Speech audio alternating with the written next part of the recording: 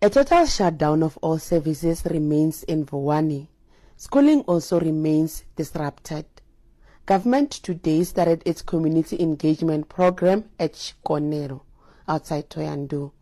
Kosimuzula Tungombi told government that they are ready to appeal the Limpopo High Court's decision. We still maintain and very adamant that we need to belong to Tshiko-nelo municipality. So we say, while the interministerial committee is working with us, we are ready to negotiate and so to find peaceful solutions to the problem. In another part of the Vuwani area, community members danced and celebrated the minister's visit at the Dabane sport ground.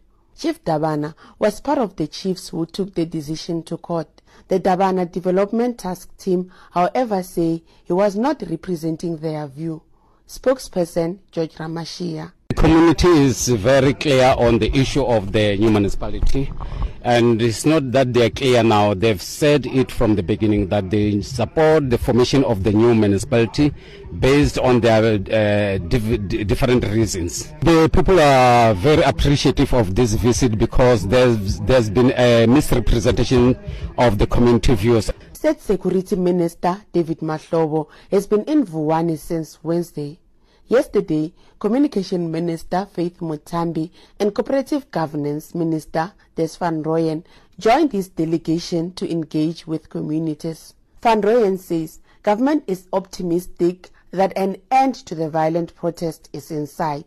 We think we are making steady progress in terms of stabilizing the situation here, because there is willingness and various sector leadership are ready to engage with us to find an amicable and a lasting solution to the challenges engulfing this constituency. The community engagement program is yet to continue, with government targeting Monday for the resumption of schooling. Pimani Baloyi, SABC News, Vuwani.